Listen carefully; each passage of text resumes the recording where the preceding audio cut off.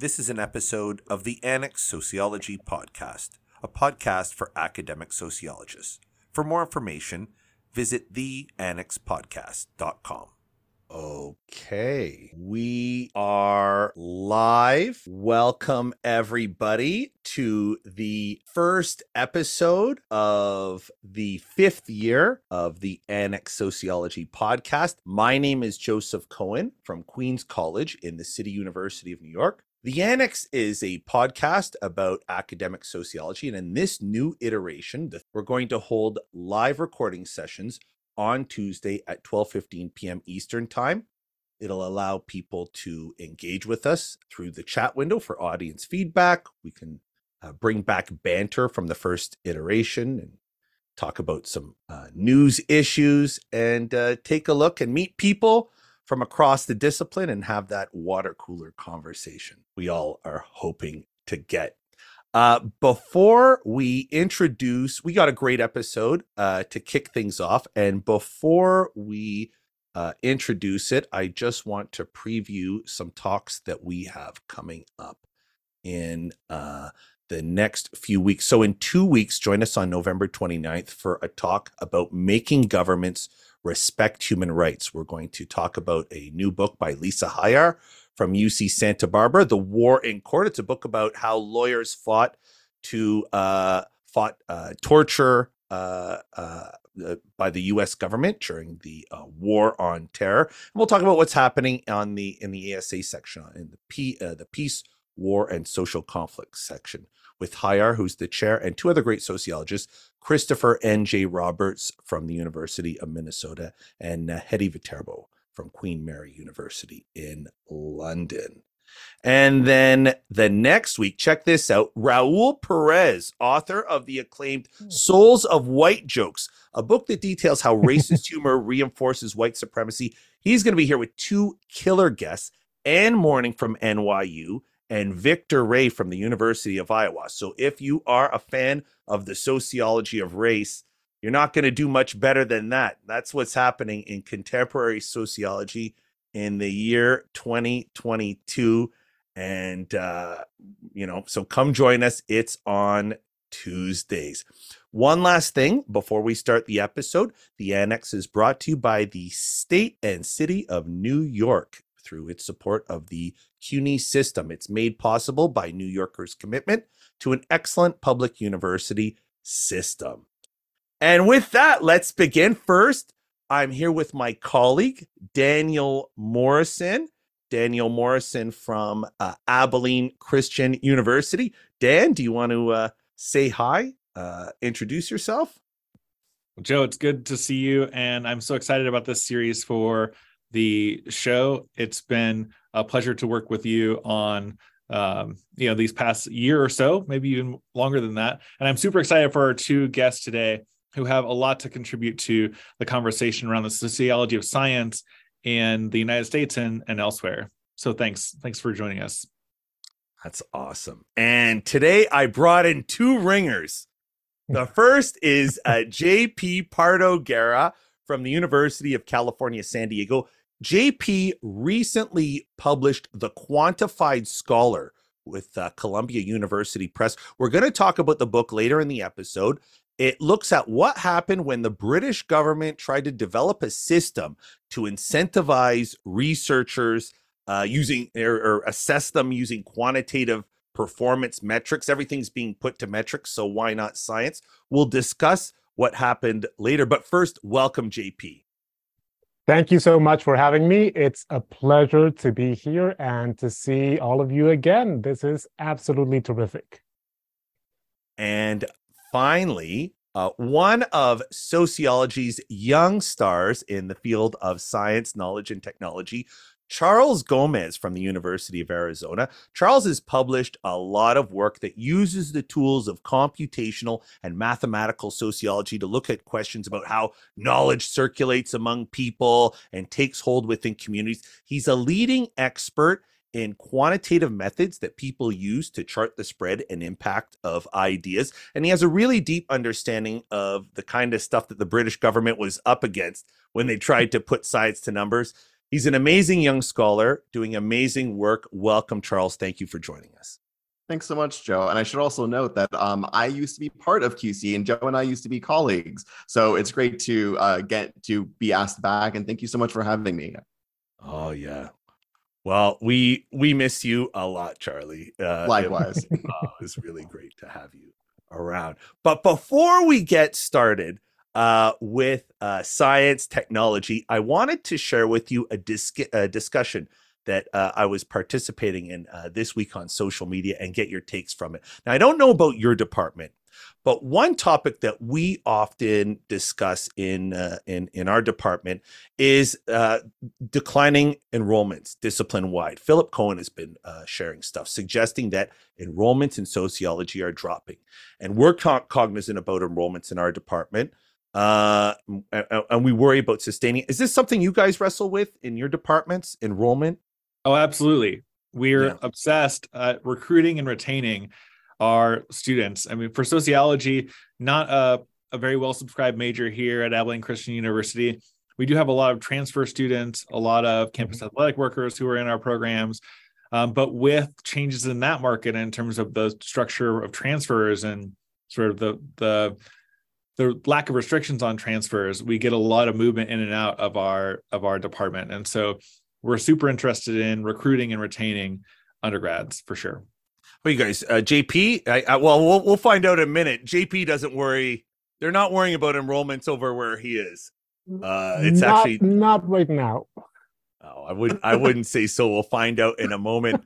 Charlie, I'm not going to put on the spot. Charles just joined his department. Oh, I do. I actually did some tidbits. So, well, not too excited. Well, we have like a sort of a healthy amount. We have around 180 majors or so. We have a lot of minors for whatever reason, but like most public institutions, it's having butts in seats, in particular for our undergrads, that really drives revenue. So it is a concern. Our other strategy too is that since we're not a department, we're a school, which is a whole other story altogether. We have multiple different programs. So we have sort of like sociology adjacent programs. So like we have a crim minor, health and society major. So those sort of like are kind of like pontoons that keep sociology afloat in some way. So diversified portfolio. Oh, very, very interesting. It's something that we're all wrestling with because like enrollments are the lifeblood of departments, and like departments are the backbone of the discipline. Like no departments and the discipline would be a much smaller endeavor. So what do you do when you're faced with this? Well, one way is to look at the market leaders and see what they're doing.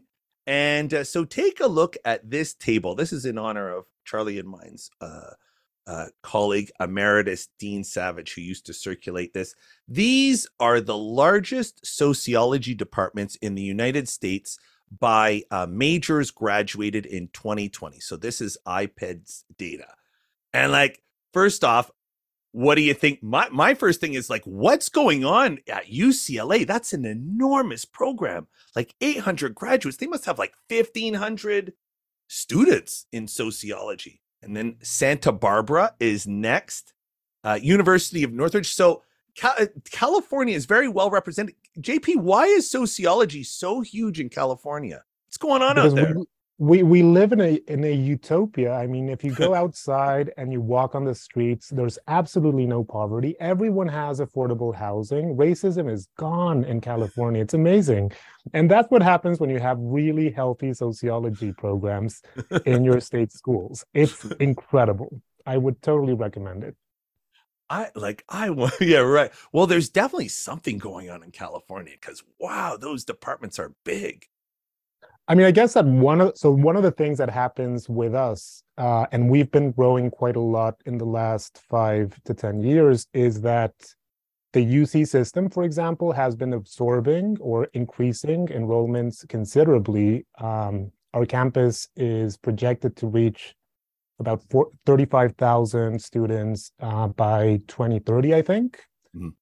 And a lot of the transfers and a lot of the new students who join the campuses can't get into impacted majors like engineering, the sciences in general, computer science and computer engineering. And lots of them end up in the social sciences, and they're terrific, amazing students that find a home in in sociology, in political science, et cetera, et cetera. And that makes the programs actually quite healthy. Mm. But it's a bit of a numbers game, and it has to do with the amount of students that the UC system and the Cal State system serves. Dan, where are all the big Texas universities in here? What's where are the big they're Texas? not, obviously they're not on the list. I mean, just look at that list, right? It's the top 10 are all UC or CSU schools. What do we know about California, right? It's the most populous state. It's one of, if not the most diverse state in terms of racial and ethnic, makeup. It's also a state with, contrary to JP's literally incredible description, that has a high degree of inequality, right? And some pretty severe, I would say, structural issues, that aren't totally solved by the current budget, I guess, recent budget surplus in the state of California.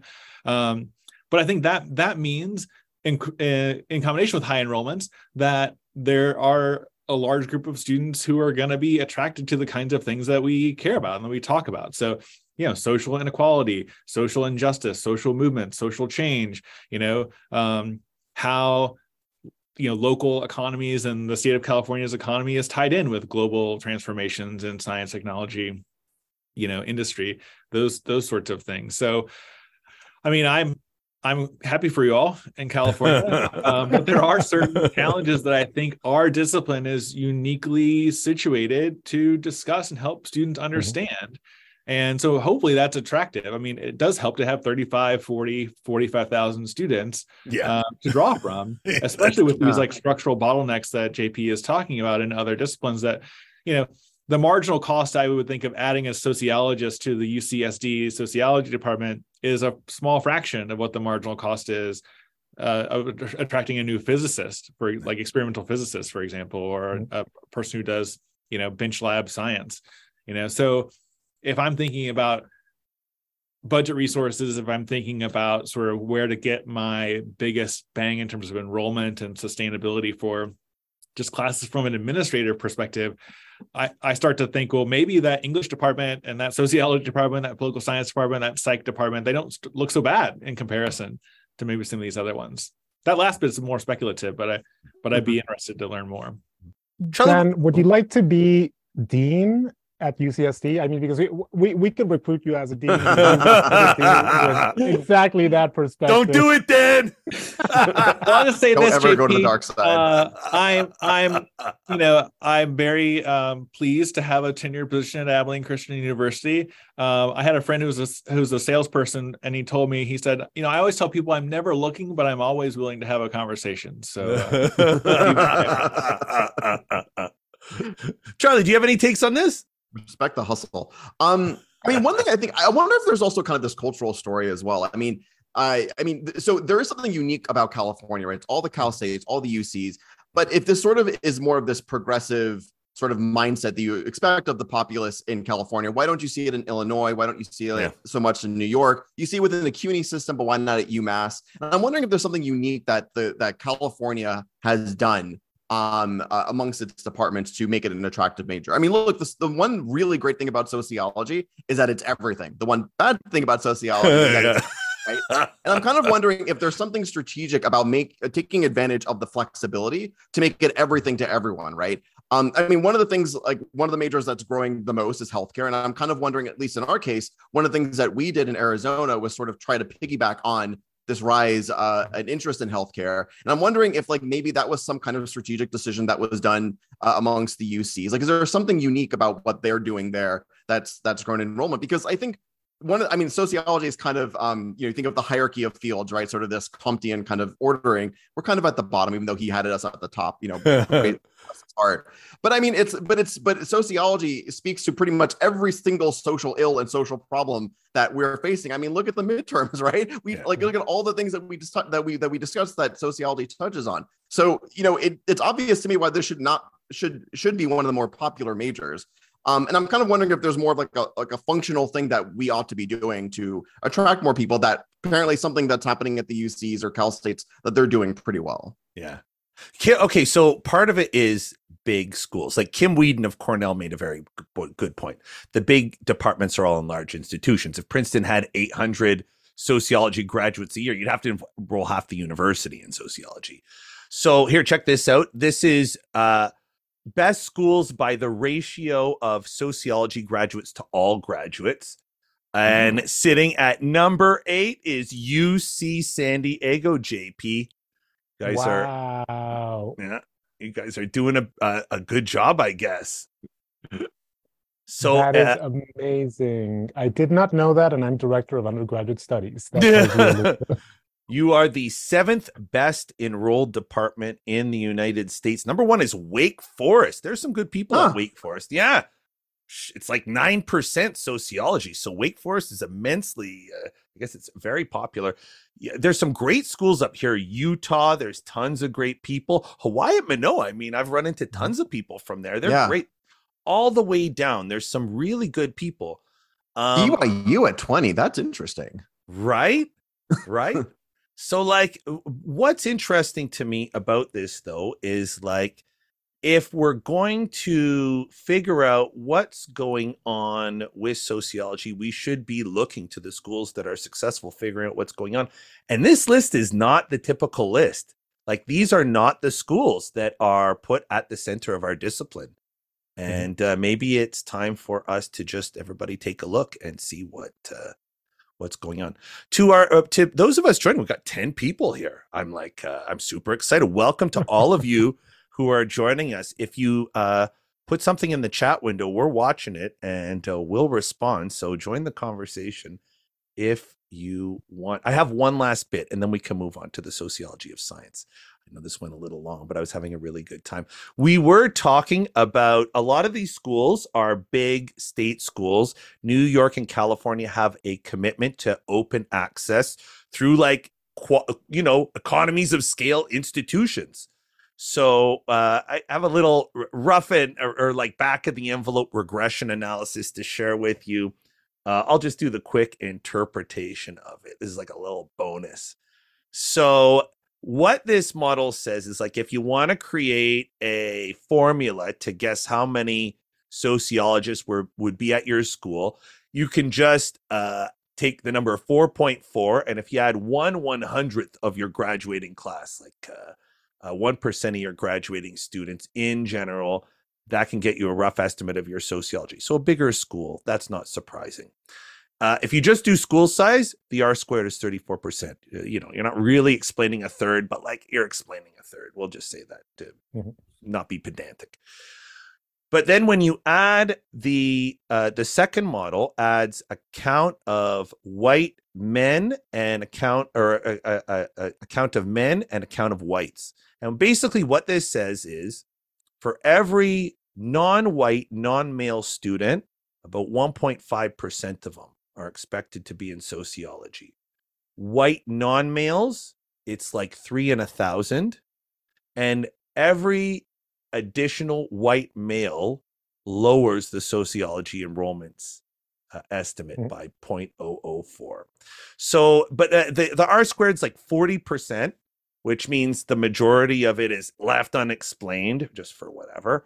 But what this is saying is that we are certainly serving non-white students and non-male students, and that's an important part of our market, which I thought interesting. Any reactions or takes on that, or if not, we'll just move forward. All right. That was my first banter segment in I don't know how long, and I super missed it. So I'm glad that it's here for this new iteration of the podcast. That was fun. All right.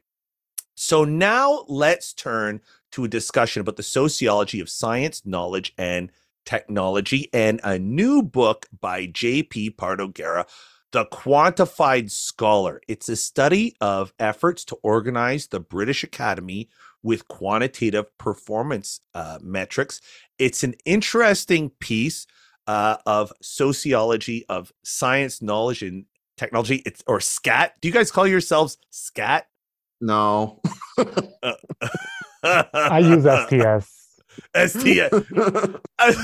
It felt odd. It felt like nobody would be like, "Yeah, I'm into scat. We're the scats." I remember the newsletter for a long time. I think it might still was Scatology, and I just Yeah. All right. So before we start talking in particular about your field, to the non-scat sociologist, to the non-science sociologist, can you tell us about the subfield? Like, what do sociologists of science and technology bring to bigger discussions? Like, what issues do sociologists engage with science, and what do we bring to the table? You want to start, JP? So I think that the way I was trained into that, well, first, I'm not a sociologist, and all my training has been in STS, sort of. And I think that the way it was introduced to me and the way I understand it and live it in a sense is by thinking about the social influences on knowledge formation and knowledge production. So the key thing is that if you go back a century, philosophers were trying to think about what distinguished true knowledge, true scientific knowledge from pseudo knowledge and from things that were not science. And sociology went into that conversation not by trying to parse what is and what isn't, but trying to understand how knowledge is produced in particular cultural and institutional contexts, and what shapes its adoption, its rejection, et cetera, without having to go into that more messy domain of saying, oh yeah, this is true. And I think that that's one of the key things that sociology has done tremendously well, and the social sciences have done incredibly well in relation to the study of science. They presented these dynamics of how science is made on the ground, how it's produced, how claims are articulated and then adopted, how they travel, how they sometimes disappear, et cetera, and how all of that is ultimately based on the work of social institutions and the work of people who are ultimately social agents, not these disembodied epistemic brains floating in space.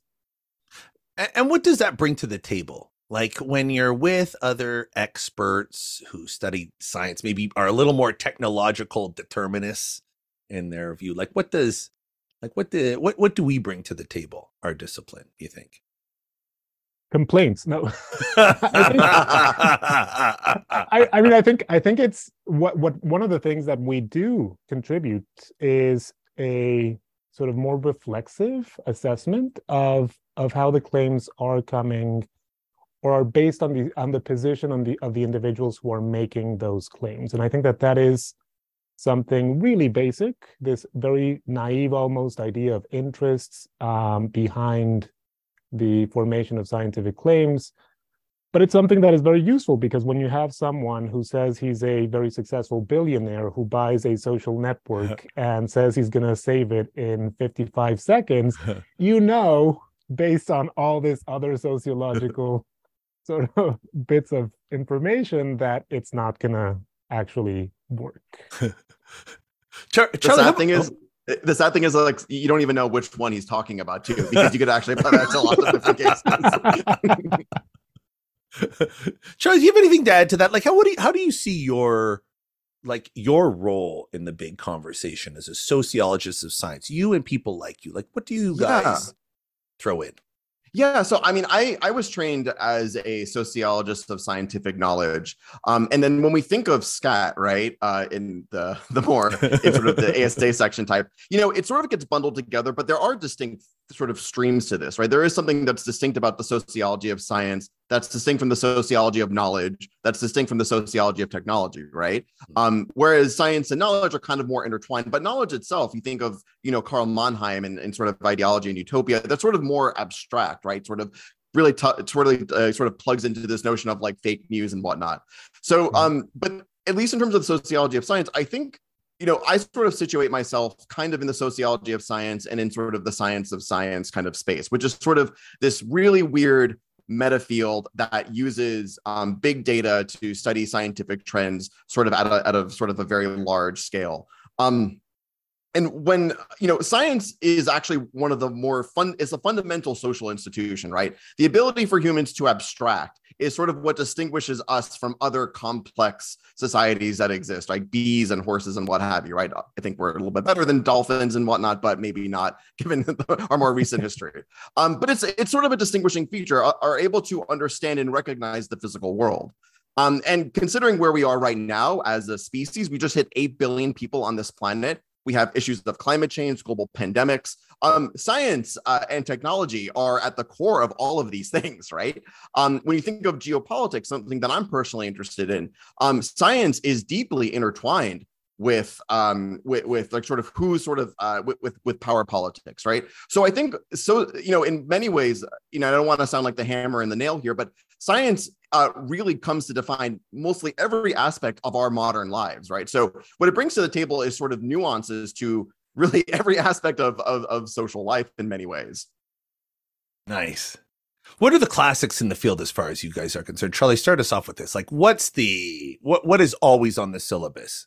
Well, JP's book to start off with. And I don't see that flipping. I actually think it's a fantastic piece. It's funny you mentioned that because I'm actually prepping my syllabus for next semester. So, I think at least in the sociology of science, Bruno Latour, Michel Lamont, which are excellent, really great examples of qual work. And I say this as someone who's coming more of the computational side. Mannheim, Berger, and Luckman as well. So you have some more of the classics there. And I think there are also a lot of other exciting things that are coming in again from the science to science that are newer that I think are that could have the potential to turn into more canonical pieces. So if you have any other good readings too, JP, I definitely would want to hear it because it's sort of sparse in some areas. What's in the canon for you, JP? Must read if a student wants to get into social science. So I'm an Edinburgh guy, so it's early Donald Mackenzie on statistics, for example. It's also Barry Barnes, David Bloor. I think that those are really easy and simple introductions to the field because the concepts are so essential and so basic and so generalizable in a sense that you can then take them on into a bunch of things. But that's like what, 40, 50 years old, and of course tons of things have been done since then. And I would, of course, include the work of people like Donna Haraway, Maria de la Piu Belacasa. So there's a bunch of new things that have been happening in the last 20 years that I would definitely also include. It's so much. It's a huge field now. It's a massive, massive field. Dan, you're from that field. Do you want to give anybody a bump while we're on the topic? Yeah, I mean, I have been interested in some of the conversations around racial inequality and racial injustice in technology, kind of algorithmic discrimination, the ways that science and technology are used as adjuncts to kind of the carceral state and other ways that social control works. And so Anthony Hatch has a couple of books that I think are worth looking at. Ruha Benjamin has Race After Technology that I think is worth looking at. Alondra Nelson's work on genealogy and for public genealogy is super interesting. So off the top of my head, those are people who just come to mind for me. But as JP and Charlie have said, I mean, it's a large field, and you could carve out very highly specialized seminars on almost any of these areas. Yeah, right. So let's get into some contemporary classics and JP's The Quantified Scholar. So JP, do you want to start us off? Just like tell us the backstory. How'd you get into this? Study? Is there some autobiography in here? Oh yeah, completely. So I do open with this vignette, which was what triggered me to do the book. It happened maybe, I don't know, 8 years ago, something like that. And again, there's these evaluations in the United Kingdom every 5 to 6 years where departments have to demonstrate the excellence of their research. And we had just submitted our portfolio for the department and had this meeting with the head of the department where we were discussing a bunch of things. And one of the last items on the agenda was having to come up with a list of the journals where we had to publish. Because that was a list that would be used by the administration to better assess our files and our progress in the department. And it was just such a weird experience because there we were, a room full of sociologists, some of whom taught, had read, and contributed to work on rankings and lists and all these things, sort of naturalizing the fact that we were producing a list without even mentioning that the exercise was in and of itself completely idiotic. So we participated in that. And when I left that, that sort of faculty meeting, I was like, oh yeah, this is definitely a study. This is sort of like Michel Lamont meets Wendy Espeland, and there's something there. And it was so peculiar. And of course, going through the whole process and then seeing from afar how the process has developed in the last few years was also really critical to sort of developing some of the ideas in the book. But it was basically an autoethnography of how faculty gets tortured by faculty. Yeah, I figured a little bit of that was lurking in there. So tell us about the book, though. What did the British system do? Why did they do it, and what were the effects?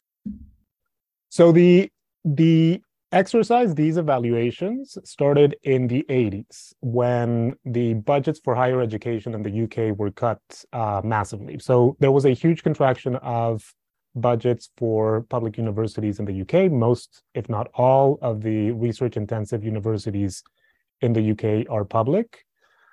And part of this cut meant that academics started thinking about how best to use the funds that were now available in more efficient ways. And of course, the issue was, why would you have 25 physics departments when you can have 7 and focus resources on those 7 if they're the best physics departments in the country? So they came up with this exercise. It was a very sort of light touch way of evaluating the departments. They had to submit their CVs, lists of publications, and 2 pieces, 2 research outputs produced over the last 4 or 5 years in those departments that demonstrated the excellent research that was being conducted there. And out of that, a panel would decide who would receive more, what we'll call then quality-related funds in the next period. And that really simple light touch exercise evolved into this much more complicated bureaucratic enterprise that has become known as the Research Excellence Framework, where you have every single full-time faculty member in UK higher education submitting 4 pieces. That was in 2014. It's changed a little bit more recently, but 4 pieces of research that are read by a panel of peers, mostly senior professors in the field, that read them as if they were student essays just close to the summer. They look at them, they sort of measure them, they sort of evaluate them, and they come up with a score for everything. And then that score is linked to the research allocations or the resource allocations for that department in the next period. Now, what is really funny is that it's not actually a lot of money. So it's £2 billion a year, which is not a lot for everything, for social sciences, humanities, arts, hard sciences, et cetera, et cetera. So it's not a lot. No. But it is very much about being one of the prestigious institutions that can demonstrate that you're doing the best possible research in the country. And it's become a very central element in the way institutions understand themselves in the broader sort of firmament of the sector, and also in the way academics I think about their production, think about their projects, think about their publication strategies, and the worth of their colleagues elsewhere. So it's become really this all-encompassing culture of evaluation, which is also something that Strathern already said years ago, but that is even more intense now. So wait, just to clarify. So what happens is you're a professor and you have to submit during every period 4 of your papers, and basically a colleague will give you a grade. And if you're one of and if everybody gets a good grade in your department, then you get some extra money. And so everybody wants to be someone who can raise the score of their department, I suppose, right? You want to be a grade raiser rather than a drag on the group. And so now everybody's just trying to get good grades, basically. Everybody's looking for grades. Is that basically what it amounts to? That's basically it. Though the funny thing is that the actual real grades are unknown. When you submit the work to these panels, the panels come up with the grades, with the scores for all the papers, books, etc., etc. And immediately after the averages are calculated, they destroy all the information about those individual grades. So you don't know if you're a 4-star or a 3-star or a 2-star researcher. 4 is like the best you can be. What you can know is the approximation that your own department makes of your research in these internal simulations of the evaluation. So in order to prepare the best possible submission, what departments do is they run these mock assessments, these simulations of the exercise where everyone sends everything they have. Then they're scored by senior members of the department, external guests that are paid for to have a look at those bits of research. And then the department produces its own estimate of what the individual bits of work are worth, in a sense. And that's the one that really hits people, because that's the one that is associated to your file, to your sort of productivity within the institution, and that then leads to, for example, being moved onto a more teaching intensive track if you're underperforming according to the department, or to other sort of awkward experiences within the institution. It's not the actual panel which is doing the disciplining. It's the folks next door who are reading your papers and saying, "Oh, you're a 2 because this is not the best you could have done." Yeah. What were the effects? Like what happened? Were people making more stuff? Did the character of people's production change? What happened? So one of the things that came out just as I was starting the quantitative part of this study was a really cool paper by some economists at Nottingham that showed that in the last exercise, there was an important transfer of folks around the evaluation. So very senior and very prominent people would move institutions throughout or between the evaluations, because it was important for institutions to attract the most productive and most visible scholars. And those who stayed would suffer wage penalties in comparison to the average of the sort of profession. And this was for economists in the UK. And what I wonder is, like, does this have broader effects on the social sciences? And what I did is I looked at the effects of these evaluations on the transfer market or the mobility of academics in the UK.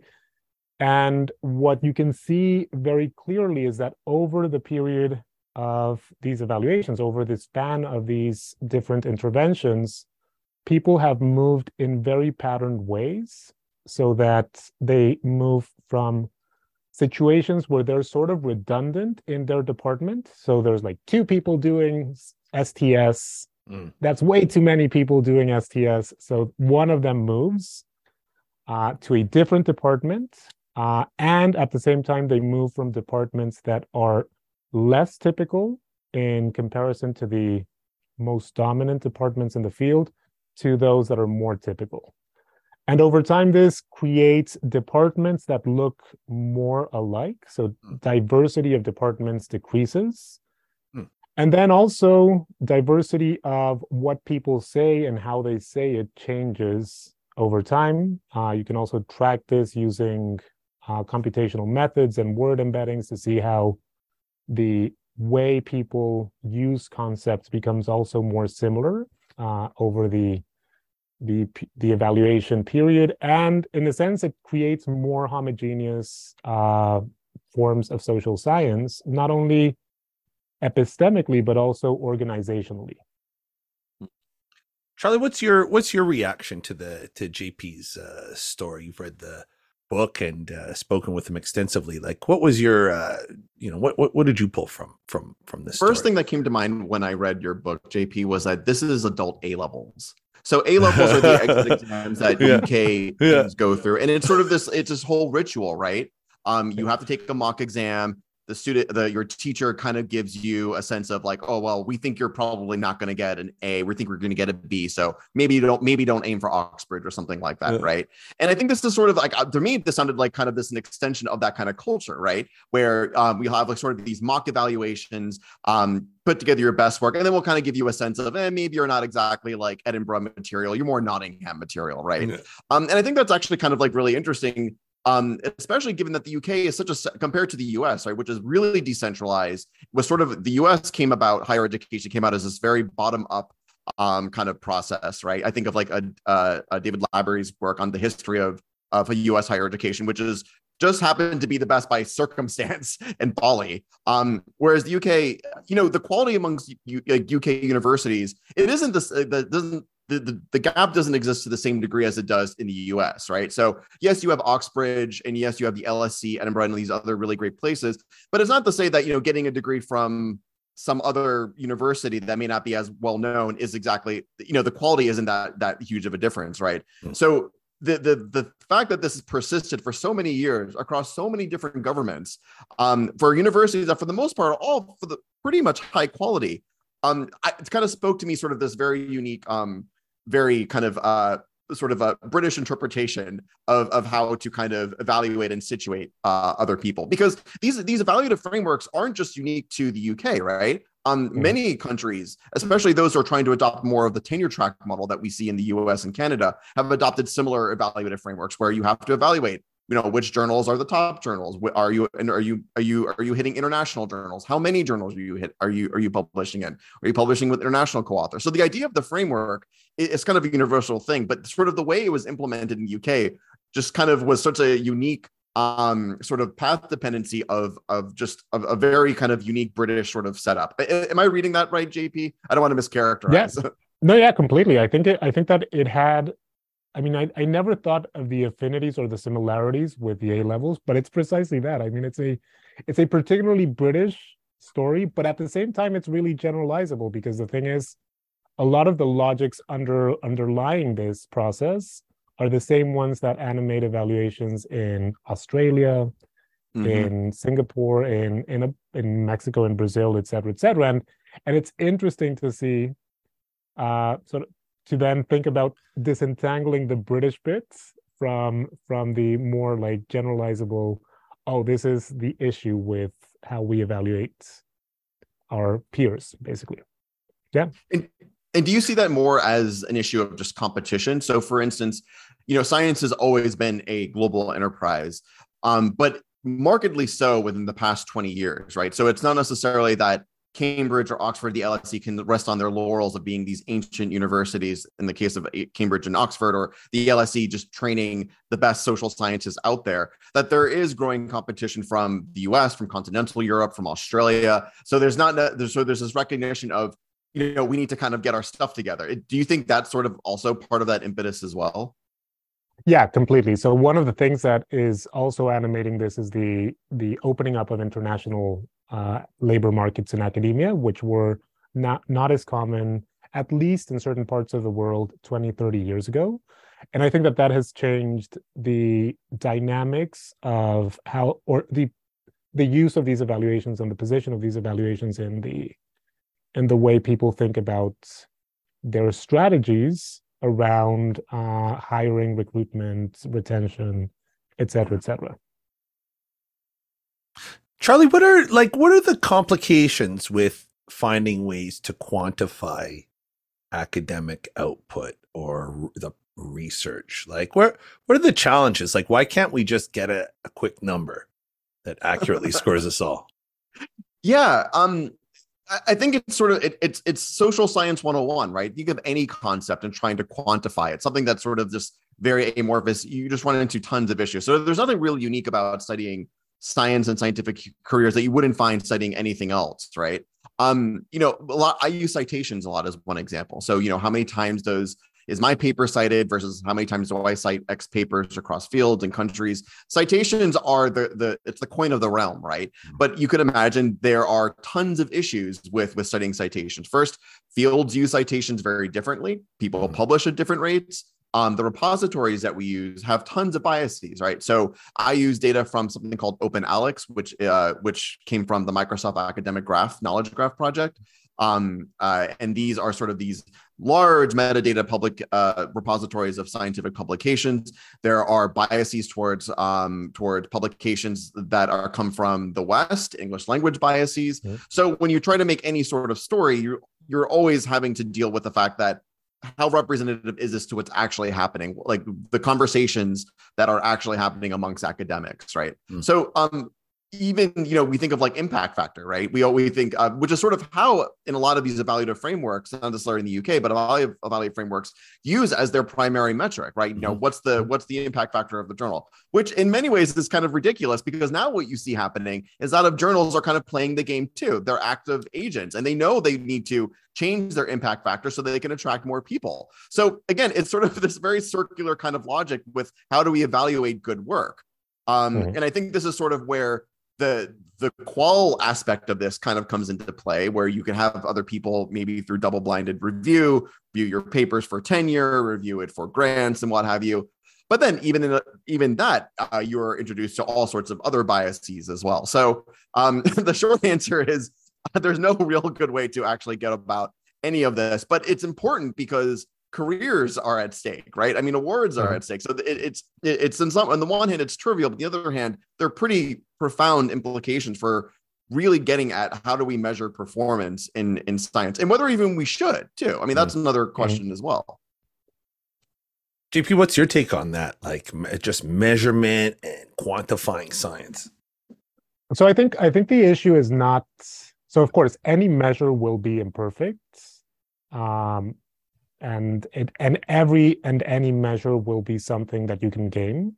But at the same time, so one of the things that I came out with in this project is this issue of the problem is not measurement, but the cultures that we develop around measurement. So the moment you tie the value of an individual to publishing in a particular impact factor journal, that's not something that is being done by the impact factor. That's not sort of work that is embedded in the construction of the impact factor. That's something that you are attributing to that number and that you are doing actively with that number. So the problem is not quantification. It's being reflexive or about quantification, its limitations, et cetera, but also reflexive about how we use it in practice in determining the value of knowledge, of people, of institutions, et cetera, et cetera. And that's, I think, the key thing. It's not the numbers, it's the people who use the numbers. I mean, JP, I think I thought about this in a couple of ways. One, in terms of careers and how this framework certainly values certain aspects of academic careers over others in terms of research output. I mean, there's lots of things that faculty members do in addition to their research.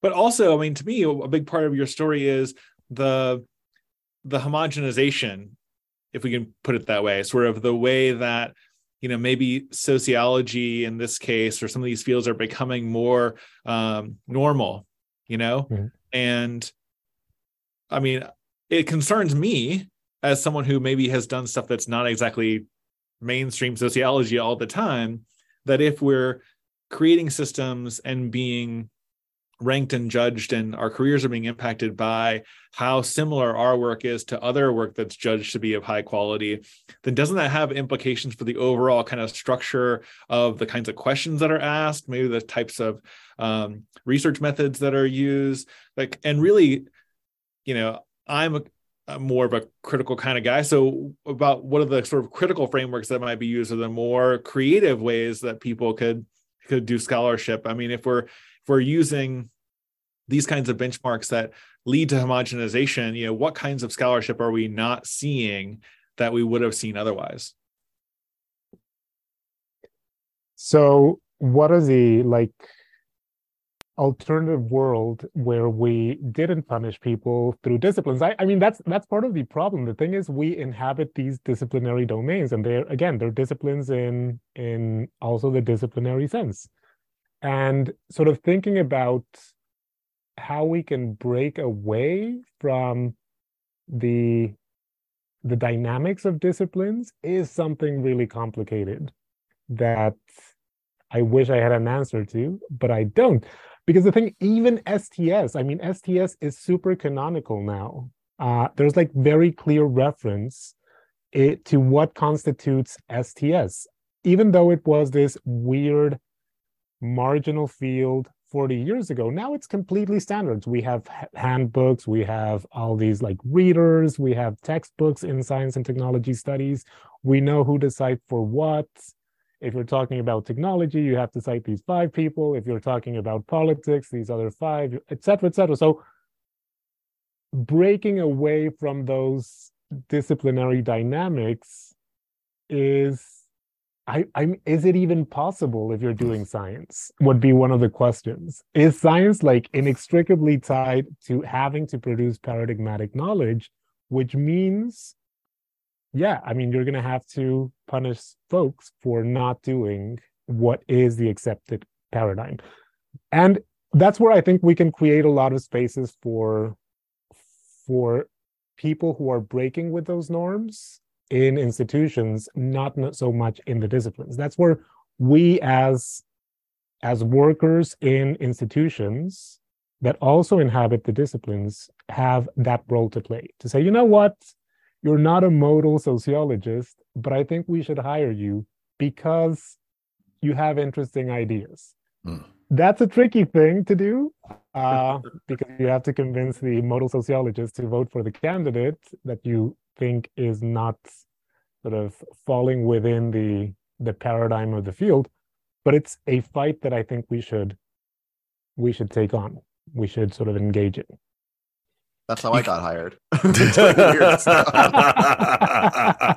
But so I have a few sort of dalliance projects, the best way to describe them, that look at, because I study global science, and what I've noticed is that most scientific research, what gets researched, is becoming more homogenous around the world, not just in terms of what you see from the text, but also who's getting cited, right? There is sort of this global process where we're all kind of citing the same thing, and this is something that's happening across multiple fields. And this is sort of the paradox of globalization, that yes, we invite more people into the conversation, but there is sort of this homogenization. And it's not the sort of a transnational conversation that's happening. It's a very distinct conversation that's very, very Western, very, very US centric. So there is sort of this mimicking of wanting to be like the, be like the leader, follow the leader. The consequence of that is that anytime you sort of quelch different diversity from any sort of collective problem-solving enterprise, and by diversity, you can imagine identity diversity, but at least a diversity of different ideas or perspectives, the result is that the ideas that come out of those systems tend to be poorer, right? You don't necessarily, the churn of novelty and potentially innovation starts to decline. So when everyone starts doing the exact same form of sociology, the exact same form of economics, the exact same form of physics, you have the potential that there is sort of this slowing down of science. And indeed, more recently, there's been a lot of really interesting work that shows that science is in some ways slowing down, right? Some argue that it's just because science is so big. But if you buy into sort of this other mechanism, that it's the sense that everyone's doing the same thing, everyone's kind of trying to sort of look like everyone else, that you're not sort of preserving different cool ideas, sort of, iconoclastic people who might sort of break the mold and break normal science, right? To think of like this Thomas Kuhn kind of way, right? To sort of break the mold of sort of the conventional way with which things are done in a field. And I think it's worrying, right? And sort of therein lies the paradox of a lot of what we do in these fields. We're more interconnected. We could talk to each other more rapidly. I mean, we could share, people in the UK can share notes with what's happening in other countries as well. But that open communication also kind of leads to other power structures that exist that could potentially be hurting these fields. Yeah, it seems like it would push people to jump into whatever's hot, and then basically, like, I can think of, for example, in podcasting, some of the leading researchers started in like the early aughts and were not cited for like a decade until the medium itself grew. And then those scholars' work was more relevant, but you needed, some means of having people just working on irrelevant things so that like the knowledge was available should the occasion rise. And if everybody's doing, the same 5 hot things that you see in the news, well, then, science is going to be chasing the news rather than sort of leading people with new ideas and things like that. I have a question. In general, like, JP, after this experience, like, through the experience, what did you learn in general about the task of like putting people to metrics, creating sort of quantitative bases to run your job? It seems like it's something we're all getting put to in our work. And like, what do you think it's doing to us if your field experience is like any indication? So I think that if you take the metrics at face value, then you are just allowing the power structures that are driving the metrics to sort of control your life. I think that the key thing is not necessarily thinking. So again, I think that the issue is not thinking of metrics as the problem, but thinking of them as a point of conversation on how alternative ways of managing spaces, of running organizations, et cetera, can be done. So an example, we talk a lot about diversity in higher education, and we measure it in very weird ways. And we measure it actually for a very intelligent field where we're full of lots of really intelligent people in very simplistic manners. And I think that having metrics that capture, for example, more multidimensional forms of diversity, of teaching, et cetera, would be a way of taking control over our workplace. So again, it's about thinking not of metrics as something that is necessarily problematic, but as something that we can use to produce better environments for us and for others and for us into the future, in a sense. And again, how we measure things, what we decide to measure, all of those are points of discussion that we can have, particularly with people who think that metrics are what matters at the end of the day. I think we lost Dan. I think Dan had to go teach. Oh, he's here. Sorry, Dan. I know that Dan... emergency disruption here that happens at a liberal arts college with lots of people knocking at your door. But I'm back. Yeah. Well, I think we have to wrap up anyways because we're coming up on an hour, and past the 1 hour mark is when I start getting in trouble with producers who have to go through this afterwards and cut it into something good. But before we wrap it up, do you want to give any shout outs to some colleagues who you feel are doing some good work and they deserve a mention, deserve sort of a shout out of any type? Anybody want to I guess we talked about earlier, but anybody else to give a shout out to before we wrap it up? Well, I just want to say Charlie's work is amazing and everyone should. I mean, the work on paradigmaticness is really super awesome. I think it's something that everyone should totally engage with. Thank you.